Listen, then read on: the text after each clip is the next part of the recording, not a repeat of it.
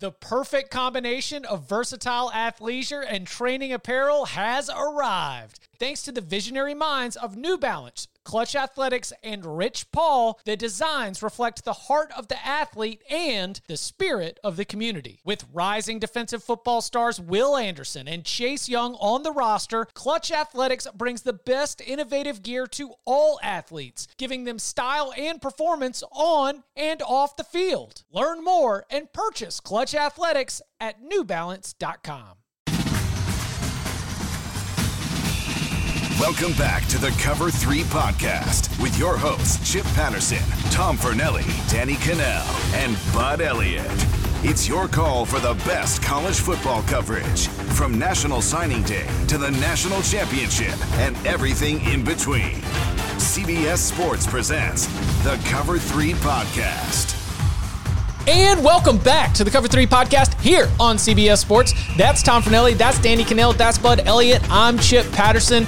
Big week here on the show. Big week at CBS Sports in general. On the college football side, Coach Rankings Week. Every single offseason, we sit down and we rank all of the Power 5 coaches 1 through 65. Now, thankfully, with Lance Leipold being hired at Kansas, you can hear any of the 45 minutes of Kansas football discussion that we've dropped on the podcast in the last month or so. Just go check it out in the feed. With that said, we are able to rank all of them. The ballots were sent out to members of CBSSports.com 24/7 Sports. The story is going to be compiled by Tom. And while the rankings will drop on Tuesday and Wednesday on CBSSports.com, today we wanted to give you a little tease, a little bit of a preview, a discussion of how we rank coaches. And then Tom, who has seen them, and he sent me an email, Tom, I have not opened it. I want to have this be like a true surprise when they do drop. And for our discussions, I didn't want to have any of that information locked and loaded. But Tom has the rankings as he continues to prepare that story and his mentions for everybody who is upset that their coach was or wasn't ranked at a certain spot. So I wanted to kick off this discussion with the idea of how do you rank coaches, because it's great that it's entirely subjective. You know, everybody's got their own value system. Everybody's got their own accomplishments that they put weight on. Sometimes it's more intangible. And over time, you know, these coaches that have been around in multiple stops for multiple decades even, you kind of see stocks rise and fall. I pulled up my own ballot before we got into this conversation, so I could at least go back and remember how I ranked coaches for this exercise. And just because like one coach is at, for example, 21 and another coach is down at 40, I kind of think those coaches are the same. But we've got to slot them. And sometimes splitting those hairs and doing those tiebreakers is really, really tough.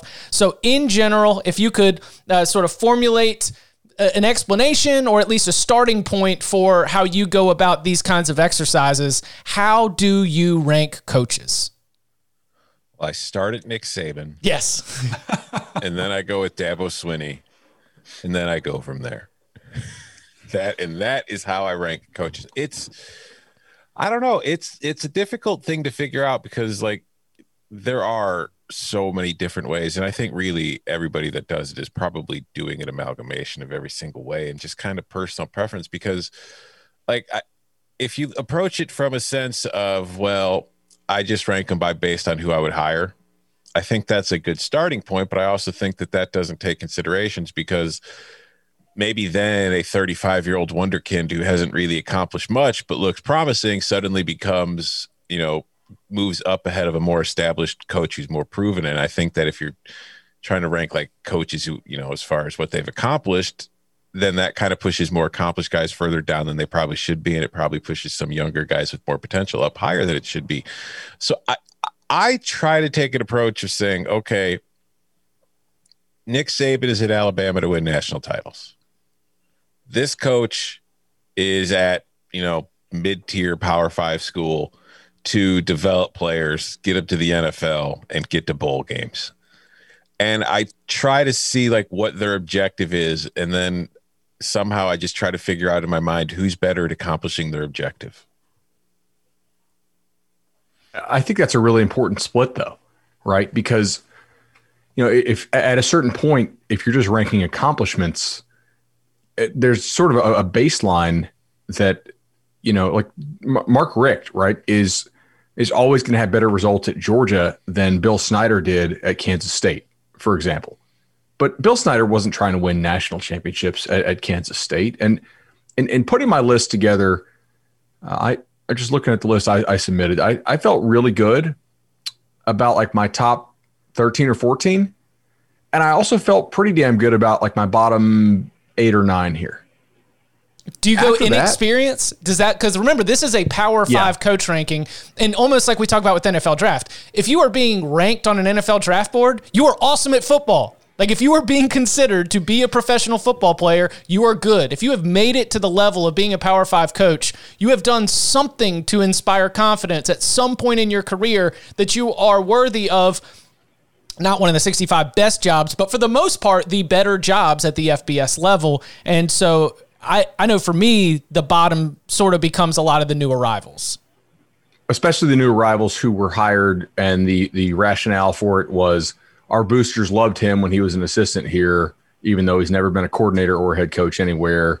Like granted, Dabo wasn't either, and he worked out great, but like there are some examples like that this year where I'm not going to give them the benefit of the doubt necessarily, especially if they don't have that track record, from before. But I think Tom just nailed it. You have guys with really different objectives. They're not. I'm not going to say they're not playing the same sport, but they're playing for a different prize. And so I do give the tiebreak to the guys who are having to play at that highest level. It's always hey, if you took Jim Grobe away from Wake Forest and you put him at Miami, would he win a national title?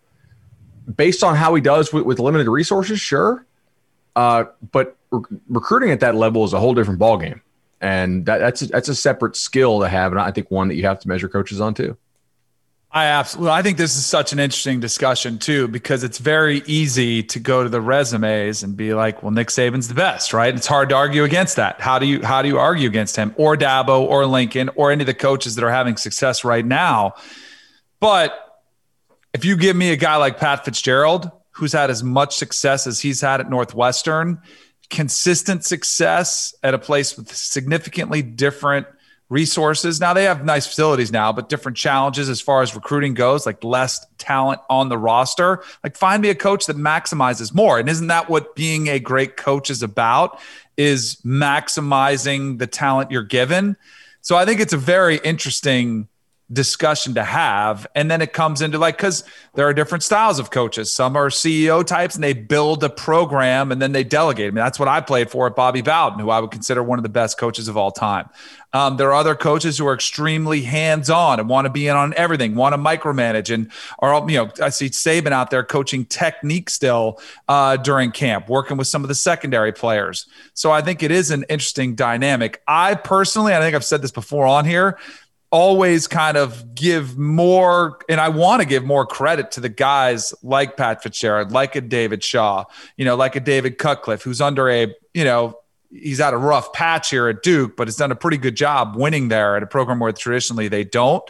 So I think it's like, how do you balance those things together? Which is why I think Matt Campbell is kind of in a sweet spot at Iowa State, because it's not perceived as a powerhouse program, and yet you don't have no chance either. So it's like, that's probably like the sweet spot of where you want to be, where you could really kind of have the boast of both worlds. You're perceived as a great coach because you're dealing with less talent, except you still have pretty good talent. Go ahead. No, well, the only real pushback I would have on Danny said, I think he made a really good point, is that it's not just what you do with the talent you get, it's also the talent you get. Because unlike in the NFL, your job is also to get that talent in. So, I mean, there are some schools that you could put the best recruiter in the country there, and they're still not going to move up that much because of the limitations.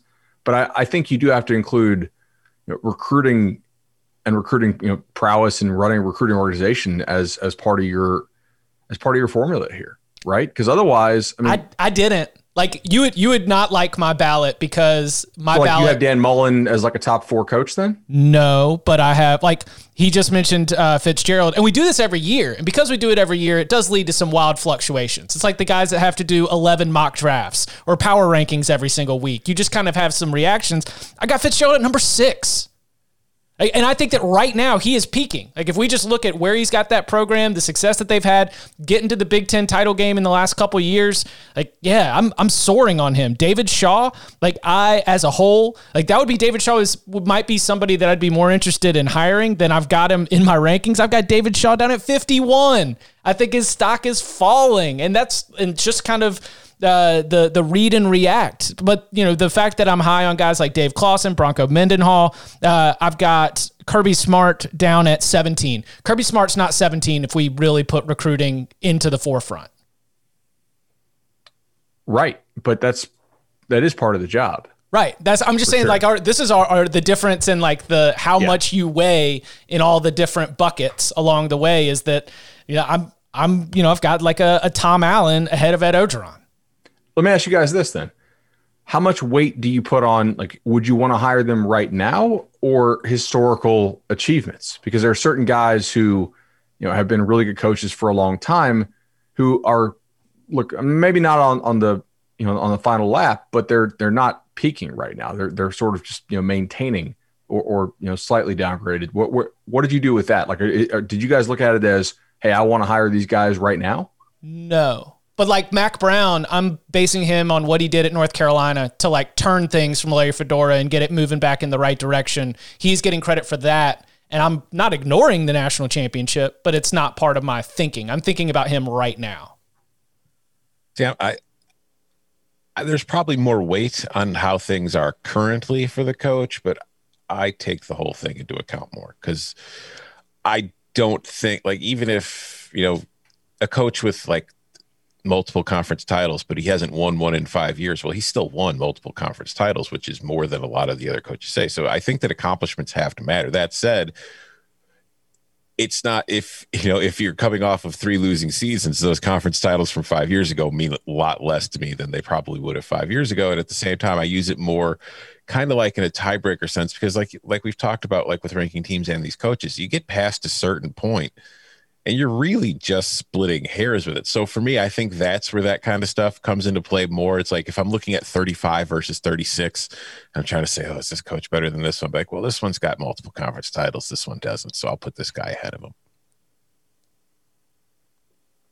What about you, Danny? Are you big? Are you like, where are you right now? Stock price at the moment, or are you looking at everything? No, because I try to take in the whole body of work. Like to me, if I'm judging Mac Brown, I would judge his success at Texas. Mm-hmm. Like I would, and his first stint at North Carolina. I think you look at now. The sad thing about the state of coaching right now is that, like we were talking about, a team 3 years, 500, or like you're probably not lasting at a lot of these programs. Like, so that might cost you your job, even if you did have an incredible run of success before that. So I try to look at the whole body of work. The other thing I learned that even a top 15 ranking in this list, when it comes out, is no guarantee of future employment. I was just looking at Tom Herman was 15th, I believe, on last year's preseason. Like, hey, this discussion right now, and now not even in college football anymore. It's kind of crazy. Les Miles was the tough one last year. Do you take the success that Les Miles had at LSU and do you allow it to boost his stock as Kansas's coach in these rankings heading into the 2020 season? I think it did prove what a lot of people thought of Les Miles and why LSU eventually got rid of him, was that he wasn't maximizing the talent that was given him. And then all of a sudden you give him less talent and it's like, eesh. Then it's like this big reveal of what Les Miles, the coach, really is. Is that fair or unfair?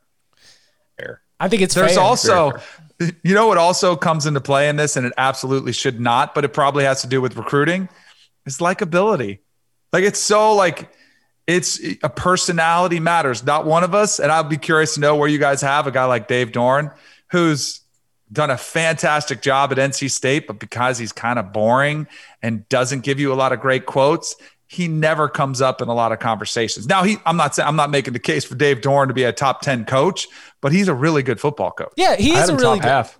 I've got it 35, like right there in that middle pack of like 10 to 15 coaches. Just average, dude. Yeah, that's good. That is a good thing. Like if you can be like a middle of the pack Power 5 coach for 10 years at a Power 5 program, you're doing something right. I think I factor in recency more. just looking at my list, like I had Dave Doran over Dave Cutcliffe. Yeah, same. And like, that was recency. Who's a better coach right now in my mind? If I had to go make a hire today, I'm not hiring, Cutcliffe over him. Like what do you do with Schiano? Oh, way low. First time at Rutgers, really good. Been out of the college game for a while. Like that was a tough one for me. How much? I didn't have him bottom 10, but I've got Schiano hanging out near Scott Frost, whose stock has been plummeting. Oof. I mean, he gets. And that's tough too. Like what he did at UCF, that was a pretty incredible run. It was awesome. It's fallen off. Tom and I normally bump heads on some of these. Like I've got Lincoln Riley and Ryan Day in my top 5. There's nothing about their, like, they do not have the track record or the resume. It's just been like such a small sample size. I am overreacting to that small sample size based on the success. I know that they were 16-year-olds that got a brand new Cadillac from their parents, but you know what? They haven't totaled it. Okay. And in fact, they're doing pretty good at keeping it between the yellow and the white. And so I've got a good feeling about not only what we've seen so far, but also with the trajectory, maybe with some of these small sample size recent hires. I guess maybe I'm buying into the hype on that one. I mean, Tom, are you still like on the lower side for a Ryan Day or a Lincoln Riley? Okay. No, they're both up there now for me too, because the only reason I was holding out on them was, I can't remember where I had Riley last year, but he was up in that spot last year. Day was the one I was still lower on than everybody else. But my thought was just, okay, you inherited the program from Urban Meyer. I need to see you actually run it for a little bit before I'm just going to assume you're a great coach because you're at Ohio State and you have a great team. He's had 2 consecutive playoff berths, nearly beat Clemson in his first one, crushed Clemson in the second one, got to the title game. Okay, you've been maintaining it. I'm bumping your ranking up. Now, honestly, the recruiting has been even better. Yeah. But yeah, like I think that's fair to look at these guys who inherited and say, wait, how sure are we that they're not a Larry Coker? Mm-hmm. Mm-hmm. I feel Coker proof in my rankings, so that way I could look back and be like, see, I wasn't jumping the gun like you idiots. Well, Riley and Ryan Day also are the offensive whiz kids, right? Because they're coming in there and it's what's in vogue, and they're getting offenses that are gonna like be among the best in the country. All of those things are gonna be probably taken into consideration. Is there any? So in just a little bit, Tom, again, the only one on this podcast who has actually seen the final rankings. Tom has 5 coaches that he thinks are going to be very interesting. We're going to discuss the 5 coaches. We don't know what their final ranking is going to be. We're going to do that here in just a little bit. But before we tackle some headlines from over the weekend and late last week, is there any one coach like Bud that you would add that you're a little bit curious that you want to you're going to be interested to see where they land on the final rankings? Sure. Scott Satterfield. What was a tough one for me to rank.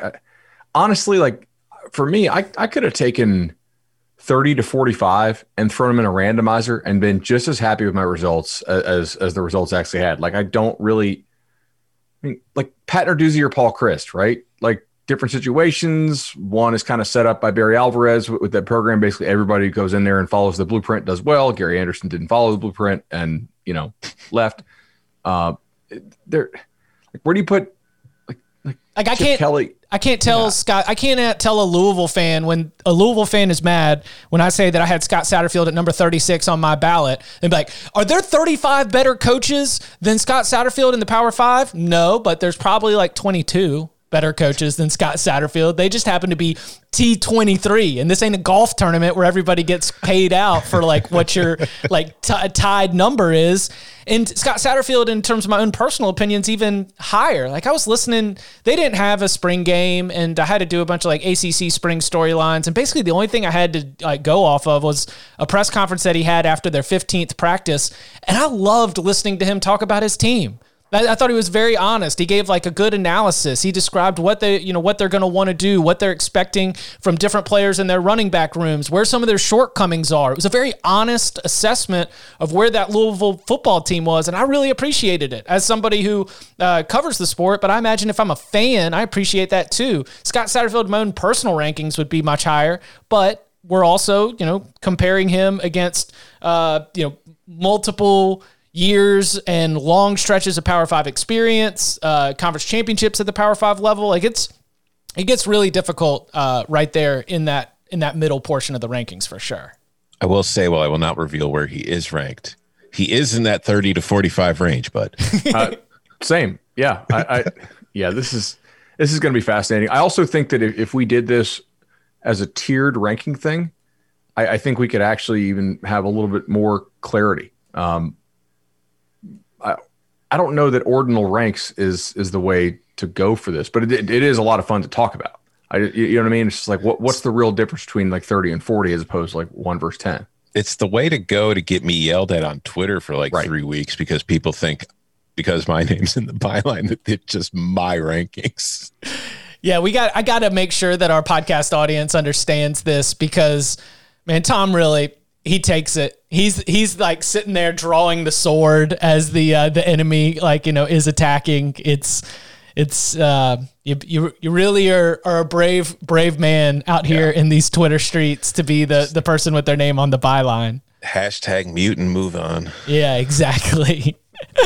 Coming up on the other side, we've got a new commissioner in the Pac-12, and we had some thrilling twists and turns and a finish in the Division I National Championship over the weekend. We'll get into that and the 5 coaches to keep an eye on when the coach rankings are released on Tuesday and Wednesday. Next. Robert Half research indicates 9 out of 10 hiring managers are having difficulty hiring. If you have open roles, chances are you're feeling this too. That's why you need Robert Half. Our specialized recruiting professionals engage with our proprietary AI to connect businesses of all sizes with highly skilled talent in finance and accounting, technology, marketing and creative, legal, and administrative and customer support. At Robert Half, we know talent. Visit roberthalf.com today. This episode is brought to you by Progressive Insurance. Whether you love true crime or comedy, celebrity interviews or news, you call the shots on what's in your podcast queue. And guess what? Now you can call them on your auto insurance too with the Name Your Price tool from Progressive. It works just the way it sounds. You tell Progressive how much you want to pay for car insurance, and they'll show you coverage options that fit your budget. Get your quote today at Progressive.com to join the over 28 million drivers who trust Progressive. Progressive Casualty Insurance Company and Affiliates. Price and coverage match limited by state law. The Pac-12, when they hired Larry Scott was coming from USTA. It was going to be an outside-the-box hire. This was going to be a way to really modernize and move forward. And the commissioner search to replace him at one point involved a co-commissioner pitch, which, I didn't feel like that was going to be the best play, but sure enough, at the end of last week, the Pac-12 does end up making the news official. It is going to be George Kliavkoff, a 54-year-old coming in from MGM, a lot of startup experience. I was trying to get his pronunciation right, and thankfully, when you're like, big investment startup guy, there's a lot of videos of you on YouTube, like pitching virtual reality. So I got to hear him actually say his name as one of his companies from a few years ago was a part of it. So he was the president of entertainment and sports for MGM Resorts International. He takes over beginning a 5-year contract on July 1. Unanimous support from the Pac-12's presidents and chancellors. So when in his press conference, the big takeaways, I think, were number one, acknowledging the struggles in the revenue sports in men's basketball and in football. And in number two, being all in on the idea of college football playoff expansion. Shocker. So what's the thought? Because, on paper, you could say you just tried to make another outside the box hire. We were excited about Larry Scott. It didn't work out. What suggests that this might work out a little bit better, where the ACC just makes an athletic director a commissioner. That's a traditional conference commissioner hire. What do we think of George Kliavkoff taking over in the Pac-12? I think I mean, it's one of those situations. He's got enough experience in what he's done at his previous jobs where I think this is a hire with the TV deal in mind more than anything. Trying to make sure that they get the best deal they can for the television and the distribution of their network and just for their games to help increase the revenue going to the sport. And I think that he's definitely got the experience and the understanding and the contacts that industry to help the Pac-12 do that, at least maximize what the Pac-12 can get. As far as everything else, it's kind of one of those situations. It's like, I don't know, we'll wait and see, because like you said, this is an outside the box hire. There is no real experience in the, athletic department kind of academia part of the world and doing that. And we have seen, like with Larry Scott, that backfired. We kind of saw with the Big Ten at the early start. Of course, Kevin Warren got thrown into a really crappy situation in that, hey, welcome to the job. Here's a pandemic, figure it out. But you've seen problems there with communication between that and the school. So there's probably going to be kind of a rough patch kind of start trying to get acclimated to the world. And I don't want to jump out too much, but my concern overall is just the background that he has. Like, obviously, he comes in and says, we need to expand the playoff. Well, of course, the Pac-12 is going to feel that way. The Pac-12 is one of the conferences that is continuously left out. So, of course, they're going to be all 100% on board with the idea of expansion. It's just, when somebody comes from like that Vegas kind of casino background, entertainment background, I worry about them thinking about what they need to do too much about to get new people involved and a lot less concerned about the people that they already do have involved. And then I sometimes worry about what that means for the actual sport. Like we're seeing it in baseball with Rob Manfred, where he's far more concerned with fixing what the perceived things that are wrong with the sport than just selling what he has. I think this is a hire that is very reflective of Larry Scott, right? Larry Scott did some decent things as commissioner, but overall his tenure is going to be viewed as a failure because the Pac-12 had, I think we would agree, probably by far the most ambitious plan as far as marketing their rights. They ran their own TV network exclusively, and just straight up, Larry Scott was not a good TV executive for them. Like that was not something that he had the right kind of experience for. And it was a little bit weird that they tried to launch what they did, given, what his background was. So I think, do you guys recall when the Pac-12 was kind of out there with this weird idea of going with co-commissioners?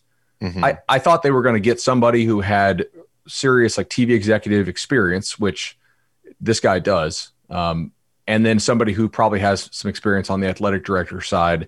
So maybe they'll still hire somebody maybe as his number two, who is very much sort of the school liaison, and allow him to look big picture for TV stuff. But I think that's why they went with this. Yeah, I totally, Bud, I think you make a great point, because I think most people are like, co-commissioners, what are you guys doing? Like, you're really going to screw this up? Like, this is the dumbest idea you've ever heard. But why even announce to people what you're thinking about doing if you're going to do that? Why not just have a number two, a vice chair, or whatever you want to call it, that would assist? Because clearly money, revenue should be the Pac-12's number one priority. Like, you want to fix your problems, pour a bunch of money into them. Although don't do it with an office in San Francisco, right? Like let's get out of that lease, which they had. But I think because it does make sense. Like, if his background is media and he's got a history with dealing with Major League Baseball and the NBA and some other professional sports leagues, like, that's great. Like, he's got connections at the TV companies and he can negotiate this deal. But a lot of these TV contracts are 10 years. What do you do the day after that is inked? Can I sign up for that deal? Yeah. I mean, it feels like, some of these agents in our business that take commission off the length of the deal must be a pretty sweet gig, because then you never hear from them from another 5 years, however long it is. They just do the deal.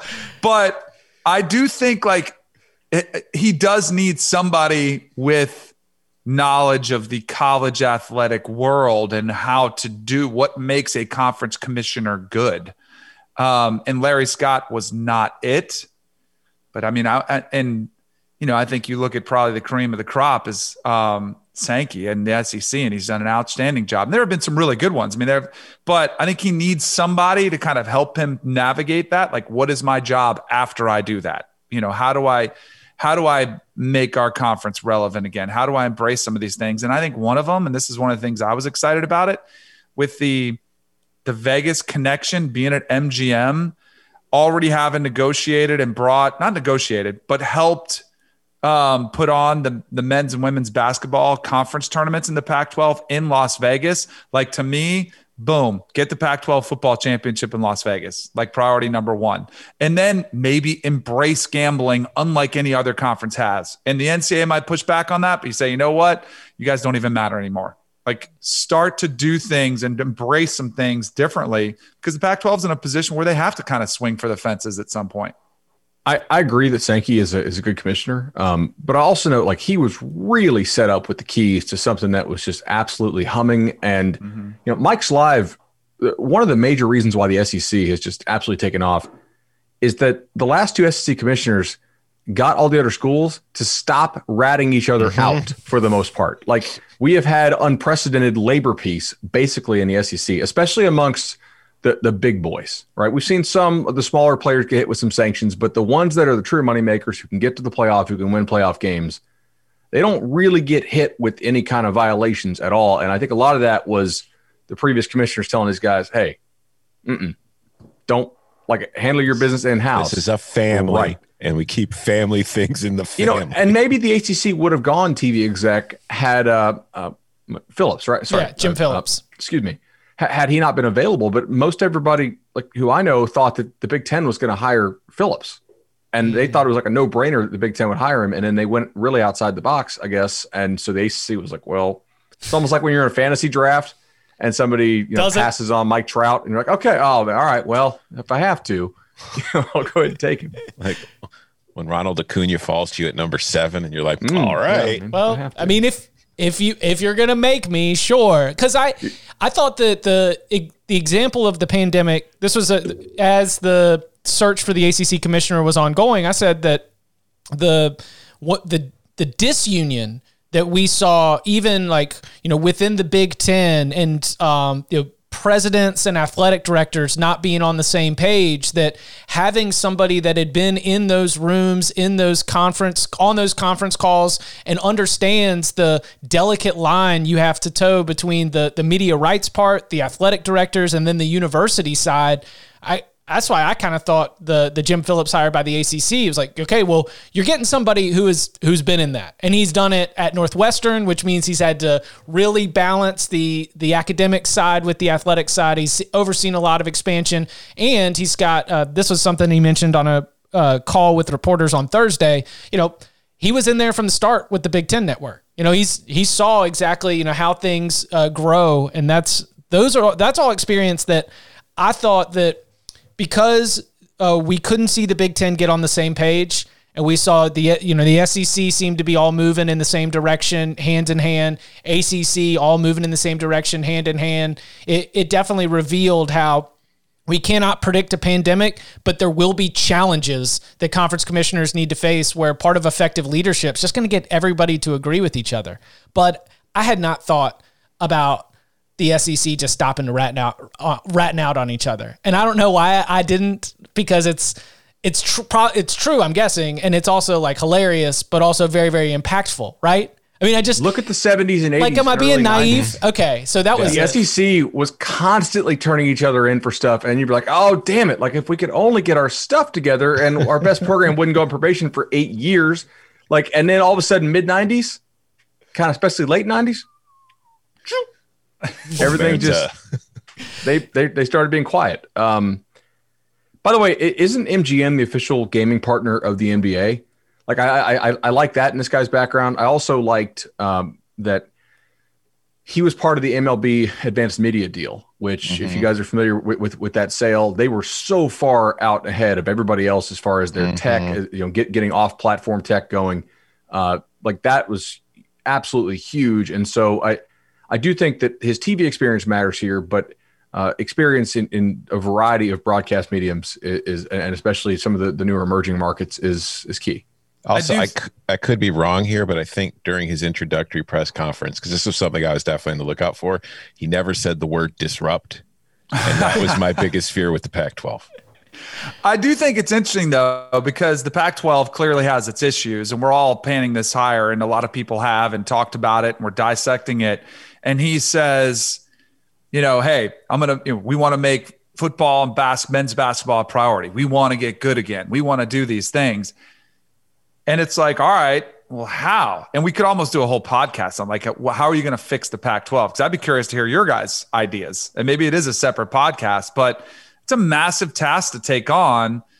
And like, how do you? It's going to take time. Like it's not like all of a sudden he's going to get hired and yay, USC or Oregon's going to win the Pac-12 and get in the playoff. There's literally nothing he can do in the near term that's going to ensure they have that success. I mean, I think the one thing that did bother me about Larry Scott, I never heard from him get vocal or irritated. Or I remember in the first 2 years they got left out of the playoff, he's like, well, we have a system in place and they judge the final 4 teams. And if you're not one of those, I'm like, you should be banging the table for expansion right now. Even if you don't really mean it or believe in it, you should be making the case for your conference needs to be a part of this. And that was very frustrating to watch. So I think that's an interesting discussion of what do you do to fix the Pac-12. Add it to the ideas tab on the planning doc, Danny. You just gave us summer a pods. gem. Here we come. You just gave us, because that is, yeah. I mean, in my head, I was just starting to like run through an entire list, but I want to give it some more thought, because if we can just sit down and pitch some ideas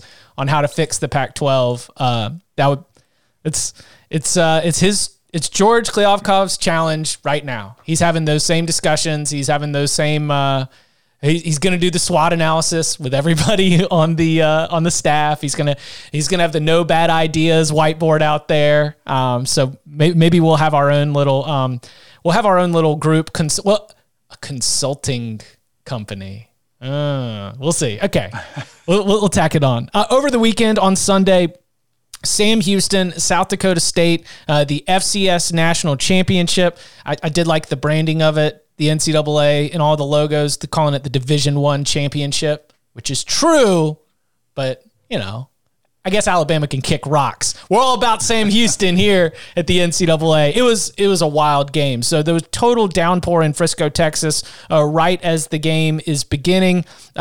South Dakota State star quarterback Mark Gronowski, the conference offensive player of the year, on the very first drive of the game, he's on a quarterback run, kind of lands funny as he gets tackled. He's knocked out of the game with a knee injury. So South Dakota State's offense takes a huge hit. And then Sam Houston has a fumbled snap out of shotgun, then a fumbled snap on a punt, both leading to easy short fields. But on the second time, South Dakota State can't move the ball in this pouring rain. They try to kick a field goal. They can't handle the snap. I mean, this was just all bananas. Then finally, a lightning delay comes, an hour and 11 minutes. And when they come back, clears up and the game takes off. 3 lead changes over the course of the final 2.5 quarters. They go no halftime, which, 3 minutes. 3-minute halftime. So Sam Houston finishes the second quarter strong, starts the third quarter strong, and just gains a lot of momentum. But I mentioned the star quarterback, Gronowski, being out for South Dakota State. Isaiah Davis running like a man possessed, the running back for the Jackrabbits. Breaks off a couple of long runs, scores 2 touchdowns in the fourth quarter. This thing goes back and forth. Sam Houston with the late touchdown, I think 15, 18 seconds remaining when they finally scored it. It is the first national championship in program history for Sam Houston. Sam Houston coach Casey Keeler becomes the first coach to win 2 FCS championships at 2 different schools. He did it at his alma mater, Delaware, back in 2003, and then gets it done here with Sam Houston. Sam Houston, remember, under Willie Fritz, made it to the championship game in back-to-back years, 2011, 2012, both times falling to North Dakota State as they started to get off on their run. There was, just a very cool Jaquez Ezzard transfer from Howard, had a huge game and sort of changed the whole dynamic of the way that South Dakota State had to defend the Sam Houston offense. But I thought that it was a very thrilling completion to the Division I college football season. Curious if you guys got any eyes on it or if you guys had any thoughts on the Bearcats and the Jackrabbits. I thought it was awesome. Yeah. I went to Naples this weekend, had a road trip. My daughter was in a golf tournament. Oh, where'd you play? Royal Palm Golf Club. Okay. Nice little course. They had a beautiful practice facility. So her round finished up at 1. It's about a 2-hour drive. So I was anticipating getting home in time for the second half, maybe the fourth quarter even, just kind of taking our time, and I'd get there for the good stuff, right? And get there. So I get home and I flip on the game, and it's like mid-second quarter. I'm like, what? I'm like, oh, another long 5. Here we go. College football needs to speed up the pace. And then I start watching, and I'm, they had a rain delay, so I'm figuring all this out. And then the game just kind of took over, and it was fun. It was a little bit wonky. Players are slipping all over the place. Grinnell, you have backup quarterbacks playing. My overall takeaway, you guys tell me if you watch the game, and I don't know if it was because the videos they kept showing of it, but do they not care about protecting the quarterback at the FCS level? Crushed. Because Eric Schmidt was I thought I was watching Danny Warfel on the other side, because when I was at Florida State, I used to watch our defense just light him up and was like, ooh, like that's tough. Like today's game, it just felt like the refs were like, let him play. And he was a free for all. I mean, that dude, for the performance he had, shout out to him, because that was phenomenal. And he kept getting back up and kept making incredible runs. He had 3 touchdown passes, the game-winning all of it I thought was phenomenal. I'll remember that kid for a long time for that performance. Did you hear the report that he was spitting up blood on the sidelines? Yes. It's unbelievable. And he's getting drilled. He's coming down on his shoulder, and they're sandwiching him in well beyond what is acceptable in today's NFL. And I'm old school. I'm all about letting them get hit and stuff. But I was I guess they just don't have that rule at the FCS level. He is listed at 180. He is listed at 180 at 6'2", and he was getting pounded. Sorry, bud. Do you remember what Mickey Andrews said about about hitting Warfel? Was it the echo of the whistle? Echo of the whistle. Play to the echo of the whistle. Yeah. And there's no doubt they did too. Yeah, I think it was sort of the idea that because Schmidt is a dual threat quarterback, the refs have just decided he's a runner. At all times, fair game, you can hit him however. Okay, so Tuesday, we will get the coach rankings 65 through 26. Wednesday, the top 25. Remember, these are all of the Power 5 coaches. Tom writes the story. We have all voted in this process. Tom is the only one who has seen the results. So Tom, as a nice little tease for our listeners, and on Wednesday we will be back reacting to the total composite list, and maybe we can even send it out ahead of time so everybody can prepare their takes. But obviously, according to company policy, it will be marked as confidential. Tom, who are some of the names that stood out to you that you think are going to generate some interesting discussion among the fans when they see where they are ranked? Well, I'm going to name them in alphabetical order as to not to tip our hand as to where they are ranked. But one of the cases I think is interesting, at least to me, I don't know how interesting it'll be to everybody, but for me, going to what we were talking about earlier with how you try to figure out how you view a coach, this is a case where it's recency bias definitely plays, because Brett Bielema, if you look at his time at Wisconsin and Arkansas, I was interested in seeing where he would rank now that he's come back and he's taking over at a job at Illinois, which isn't really considered, a top Power 5 job. Because if you look at his success when he was at Wisconsin, he won 3 Big Ten conference titles in a row. He went to 3 Rose Bowls. At Arkansas, he had their last winning season in the SEC, and although the last season there was poor, he went 1-7. He won more games at Arkansas in his 4 years there than they have total. He won 3 times as many conference games in those 4 years as they've won since they fired him and he left. But he's been gone doing the assistant thing at the NFL level. So it's going to be interesting to me to see where he stacked up compared to other coaches who probably haven't accomplished nearly as much, but are just kind of fresher names. And I think that'll be interesting when the rankings come out. Clay Helton, I think, will stir up some debate as far as where he's finished. What do you got? 65? I cannot.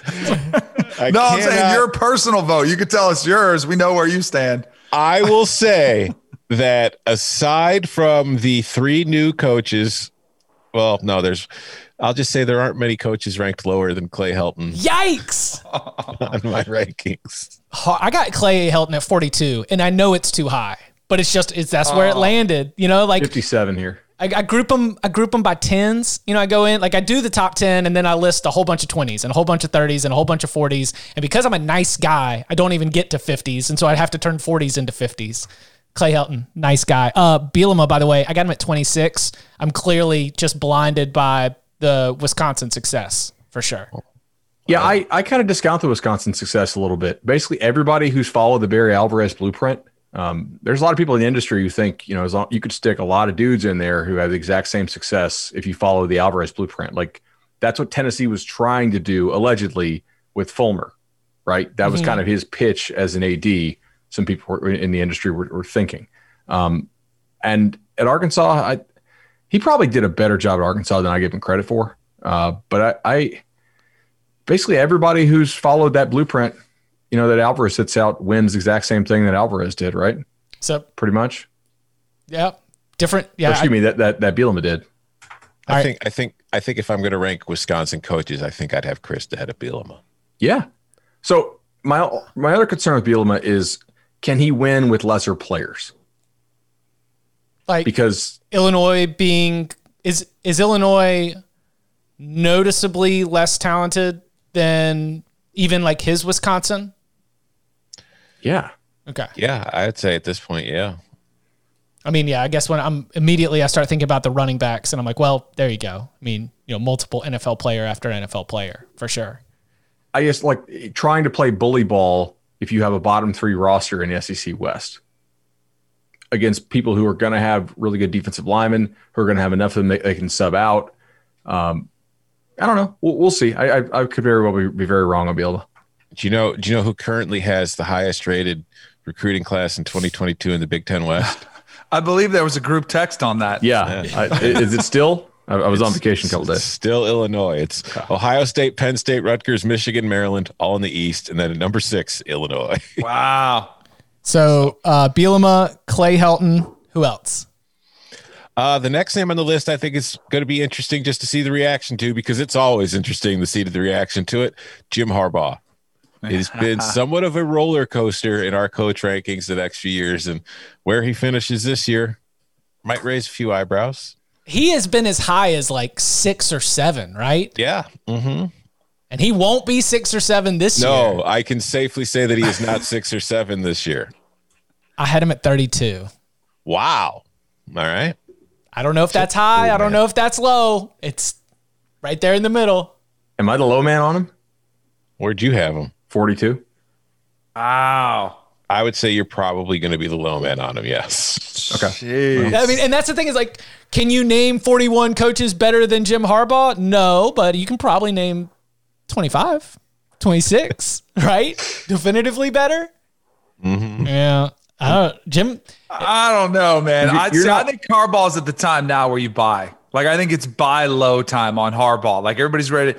He still had 3 10-win seasons, and the other one was a 9. He's had some pretty good success, and I think you have to throw out this past year. I think this year is massive for him, but I just think you can't. And that's another interesting aspect of this whole discussion is what do you do with a COVID year? Because a lot of programs imploded. But I don't know. I think you guys are being too hard on Harbaugh. Twice he is. Go ahead. I can't give away where he's ranked, obviously, but what's interesting to me is not so much the number next to his name as much as a couple of coaches that are directly ahead of him on the rankings, where I'm like, it's interesting situations that I'm sure we'll get into on Wednesday. Michigan fans are going to see it, and just like the immediate association of who is right ahead of you is going to drive them crazy is what it sounds like. They're going to say that Jim Harbaugh took the Wolverines into the final game of the regular season twice with a chance to win the Big Ten East and play for a Big Ten championship. Twice he has been there in the final week with a shot. Like, that's all you want, right? You just want to be able to have a shot to win the championship. The issue becomes what happened in that last game of the season and how far it has made it seem from actually being in championship contention. Mm-hmm. All right. Next coach that I think will be interesting is Matt Campbell, because that is definitely one of those kind of, well, what are you ranking him based on? But he's going to be so high. It's going to be off the charts. I got him at 11. We're at peak Matt Campbell season right now. I'm higher. Iowa State fans, I want you to know, since you guys blow up my Twitter every day, I am higher on Matt Campbell than Chip Patterson is. I got him 9. There you go. He will be he will be stock soaring right now. All right, and then it should be. Yeah, absolutely. And But then man, finally, the last name that I think will call it Mike Leach. Won't give it away. Just you see some of the names that are surrounding him on both above and below, and you just kind of like, that's interesting. In our pre-talk, when we were just talking at the beginning of this podcast, when we were talking about coaches, interesting. I had Lane Kiffin and Mike Leach, kind of similar to the discussion we had based on our mailbag not that long ago. I thought these two I'll be intrigued to see where these two coaches come out. And it kind of goes back to the personality thing. Like, I think they've benefited from their personalities in some cases. Some people hate it, but I think they definitely have lifted their profile as coaches because they're both out there in different ways. So I think that I am biased against Mike Leach because I'm just sick of it. I'm just tired of the shtick. I was here in Pirate. Yeah, I was living that blog life, back in 2010, like after he gets over the the lawsuit with Texas Tech and the swing your sword and all our different rants. It's like Washington, watch. It's all caps. Watch. Washington State coach Mike Leach gives epic rant on blank. And it was just like a Mad Lib. He would just go on a rant and you'd write about it and everybody say, oh, look at the little quirky little coach, blah, blah, blah. And it got some attention and then it ran out and now he does it.